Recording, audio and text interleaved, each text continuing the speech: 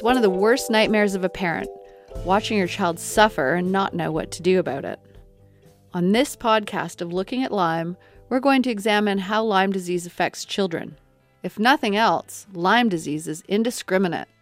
The most simple walk in the park, or game of hide-and-go-seek, can result in a tick bite. We're going to meet a pediatrician who had a front row seat to understanding how Lyme disease can impact your family.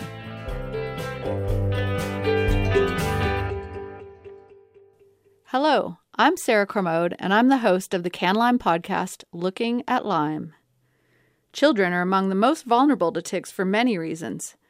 Healthy kids love playing outdoors, and they may not even know that they were bitten by a tick because they can't feel the bite. Children are especially vulnerable because they're low to the ground. They love to roll in the leaves, they love to play in the grass, they love to cuddle with their pets, and all of these activities make them more susceptible to a bite. Not only is Dr. Ted Cormode an expert in Lyme disease, he's also my dad. You could say the Cormode family has become well acquainted with this disease out of necessity.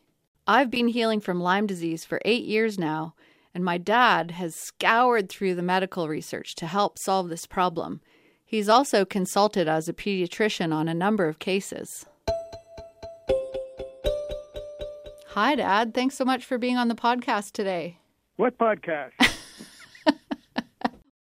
How do you tell the difference between signs and symptoms in children? Well, Sarah, that's an interesting question because Lyme is symptom-rich and sign-poor. Symptoms are subjective things that you talk about, that you say, I have a sore joint, and a sign is something that you can see, take a picture of, take an x-ray of, show it to your friends. So a swollen joint would be a sign, and a sore joint would be a symptom. What about a sore brain? What would that be? Well, that would be a headache, and that would be a symptom. How does Lyme disease present in children? I would say that Lyme disease in children presents very similar to adults, except, of course, depending on the age of the child, it may just complain that the knee is hurt, and you see a swollen knee, and that happens a little more often in children perhaps than in adults, depending on the age. They'll often just say that their tummy hurts, or that they feel awful. I had one child that said it felt like he was vibrating inside. And if an adult said that, they'd say, oh, come on, this guy's cuckoo. So children may say things in their language that we don't quite appreciate what they're saying, but that's their way of saying, I really feel rotten. It's almost a little bit like my pet Lucy, my dog Lucy, and I can't really, I have to observe her and pay attention to, her behavior to try to figure out what's going on with her because she can't talk to me. Exactly. You see her limping and you think there's something wrong in her feet or her knees or her hips. Yeah. Do you recall a case of a child that stands out in your mind? Well, I had a 10-year-old girl who lives in the far north in Northwest Territories. She spent some time visiting relatives in the south part of Alberta. She camped with the family. They hiked in the bushes. And when she left, she had car sickness on the way home, something that never has happened before. When she got home, she had a fever. She had myalgia, muscle pain. She had arthralgia, joint pain. She had tummy ache. She had headache. And in all, she had, I think it was 7 symptoms and one sign. The one sign was fever. She went on to develop extreme fatigue. Somebody that was, she actually was off school and was homeschooled for a year and a half. Somebody who was visiting, a physician that was visiting the area, said, you might have Lyme disease. And they took a test that came back equivocal But in the meantime, she'd also had a sleep study. Somebody did a study to see if she was sleeping well. And of course, children as well as adults who have Lyme disease have terrible insomnia and don't sleep well. And the sleep study showed that she had obstructive sleep apnea. As a coroner and a reviewer of pediatric deaths, we became aware that adults that do adult tests on children can often misinterpret them, and certainly the people involved, the physicians involved, felt there was no evidence of obstructive sleep apnea. But they proceeded to take her tonsils out, after which time, and actually gave her an antibiotic for 10 days. And at the end of the 10 days, she was entirely well and went back to school. The antibiotic was stopped after 10 days, and very quickly she regressed. So the antibiotic is what helped her get better. Clinically, all those symptoms suggested that she had Lyme disease. And so she was started back on antibiotics. She took antibiotics for 3 months, at the end of which time she again, about 2 weeks later, she again had some symptoms, was given antibiotics again. And at the end of those antibiotics, she was well and continued to stay well and got back in with her friends, doing all the things she did before. And I should have mentioned that during the hiatus there, she had referrals to a lot of different specialists, a lot of different tests, EEGs, ECGs, brain scans, and none of them came up with the correct or real diagnosis. And the response to the antibiotic and the clinical history and the predominance of symptoms would suggest that that's what she had, but the test did not confirm that, and that is not a reason to say she did not have Lyme disease.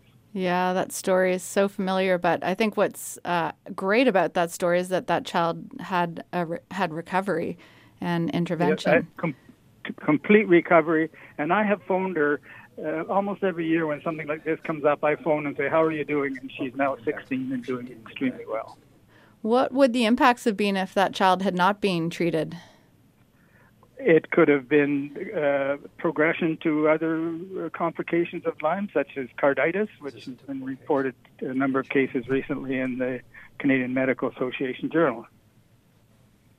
Right. There were recently a few case studies presented in the Canadian Medical Association Journal.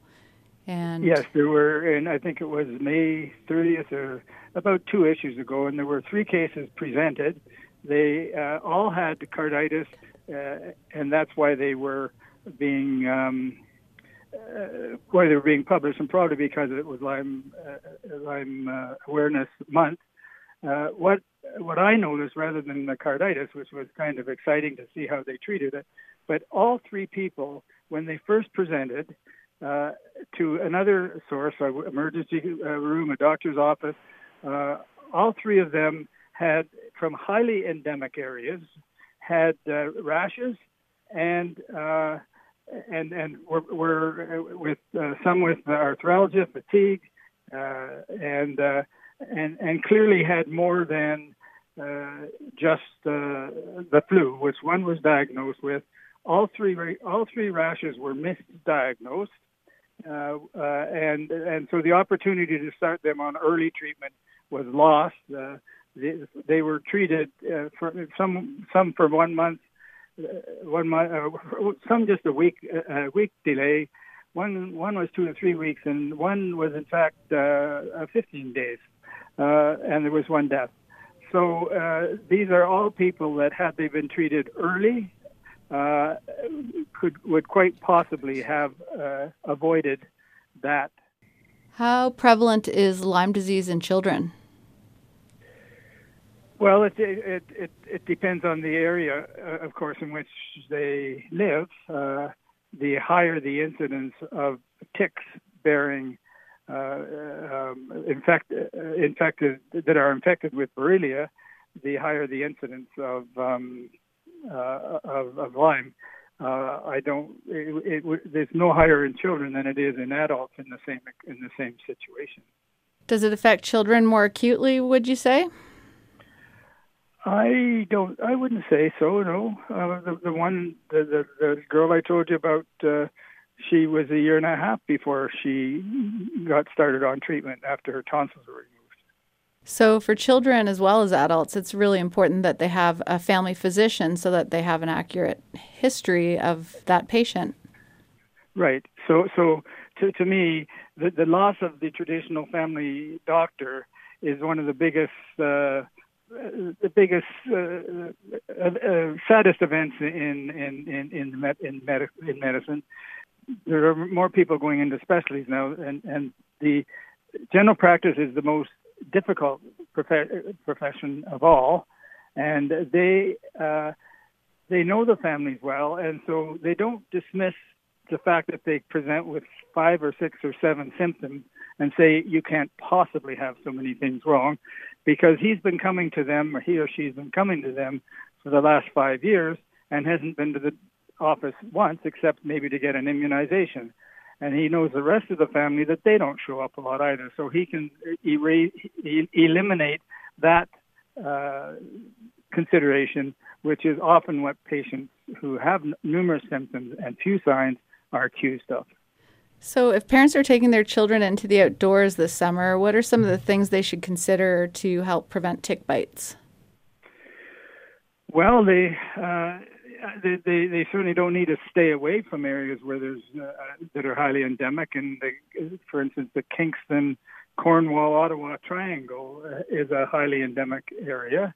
Southern Alberta, or rather southern BC, on the island and along the west coast of BC have been identified as areas at risk. So I'd still go to those areas, but you should take protection. Tuck your pants in your socks and spray yourself, ideally with something containing DEET, but there are some naturopathic solutions that are felt to be adequate as well. And stay on trails and do tick checks when you get home. And another thing to keep in mind is if you find a tick on you, there may be 2 more as well. So don't stop with the one that you see. Be sure to check your gain. And a good thing, if you've been out in the woods and not hiking through especially long grass, when you get home, take the clothes off, put them in the dryer for 15 minutes, and the heat will kill any that are there. Washing them won't necessarily kill them. And we all love our furry friends, but is it a good idea to have our pets sleeping on our beds with us? No, I've told you that you shouldn't have your dog sleeping on your bed. So as a parent, I mean, I'm your child, I'm a grown child, but how was it for you being the parent of a sick child? Well, it was awful, and it was terrible. And I remember you calling me from your car to say that you had tingling in your face and numbness in your fingers and your toes and a terribly sore neck and pain in your ear and photophobia and hyperacusis and I knew nothing about Lyme disease at that point except the name. And so since then I've read widely. I'm aware that there's an increased suicide rate in people who've had persistent Lyme or post-Lyme complications, and so whenever we phoned you and you didn't answer the phone, we'd have somebody check on you and assure us. And you were fortunate to have some very, very good friends that were one who was shared the accommodation and they were very helpful for us and for you, and it is so nice to see you back very close to normal. Indeed. Couldn't agree more. So what advice would you give to other parents having gone through that experience? If the doctor says something outlandish like no one in Alberta has Lyme disease, there are no ticks here with Lyme disease, or I've never seen that before, or it couldn't possibly be that. He said anybody that's that dogmatic, you should get a different doctor. And if you disagree with somebody and in your gut you feel this just isn't right, she's never had this before, this is not how she behaves, the grandparents are bringing it up to me, then you need to pick a different source. And when you have someone that you trust, and then hang in there with them, it's a long haul. Do you think that pediatricians have enough training about Lyme disease and tick-borne illnesses? Absolutely not. We're told that the guidelines say that doctors should that you need to have an observed rash to count as a Lyme-related rash. And here are 3 cases in the CMAJ, all of whom doctors misdiagnosed. So we've got a long way to go. Also, doctors are still relying on lab tests done under 2 to 3 weeks of age. Early on, the ELISA test is often negative, so if you've had a negative test, and in general, a negative test does not mean you don't have Lyme disease. A positive test supports a clinical diagnosis. Well, I know we have lots of different topics we could continue digging deeper into, and we might do that in a future podcast. But for now, I just want to thank you for your time, and thank you for joining us on this podcast, Dad, and thanks for being with me through the journey and learning with me. Yeah, and thank you for being born. Thank you for having me. Okay. Bye-bye, Sarah. Bye-bye. Mwah. So parents, let's remember that when we bring our children in from playing in the outdoors, don't forget to do a quick tick check. I want to thank my dad so much for joining us on the podcast. That was Dr. Ted Cormode. Lyme disease has been one of the biggest challenges our families had to go through, and if speaking about it will help another family deal with this disease, then I will be truly grateful. Thank you so much for listening. Stay safe in the outdoors.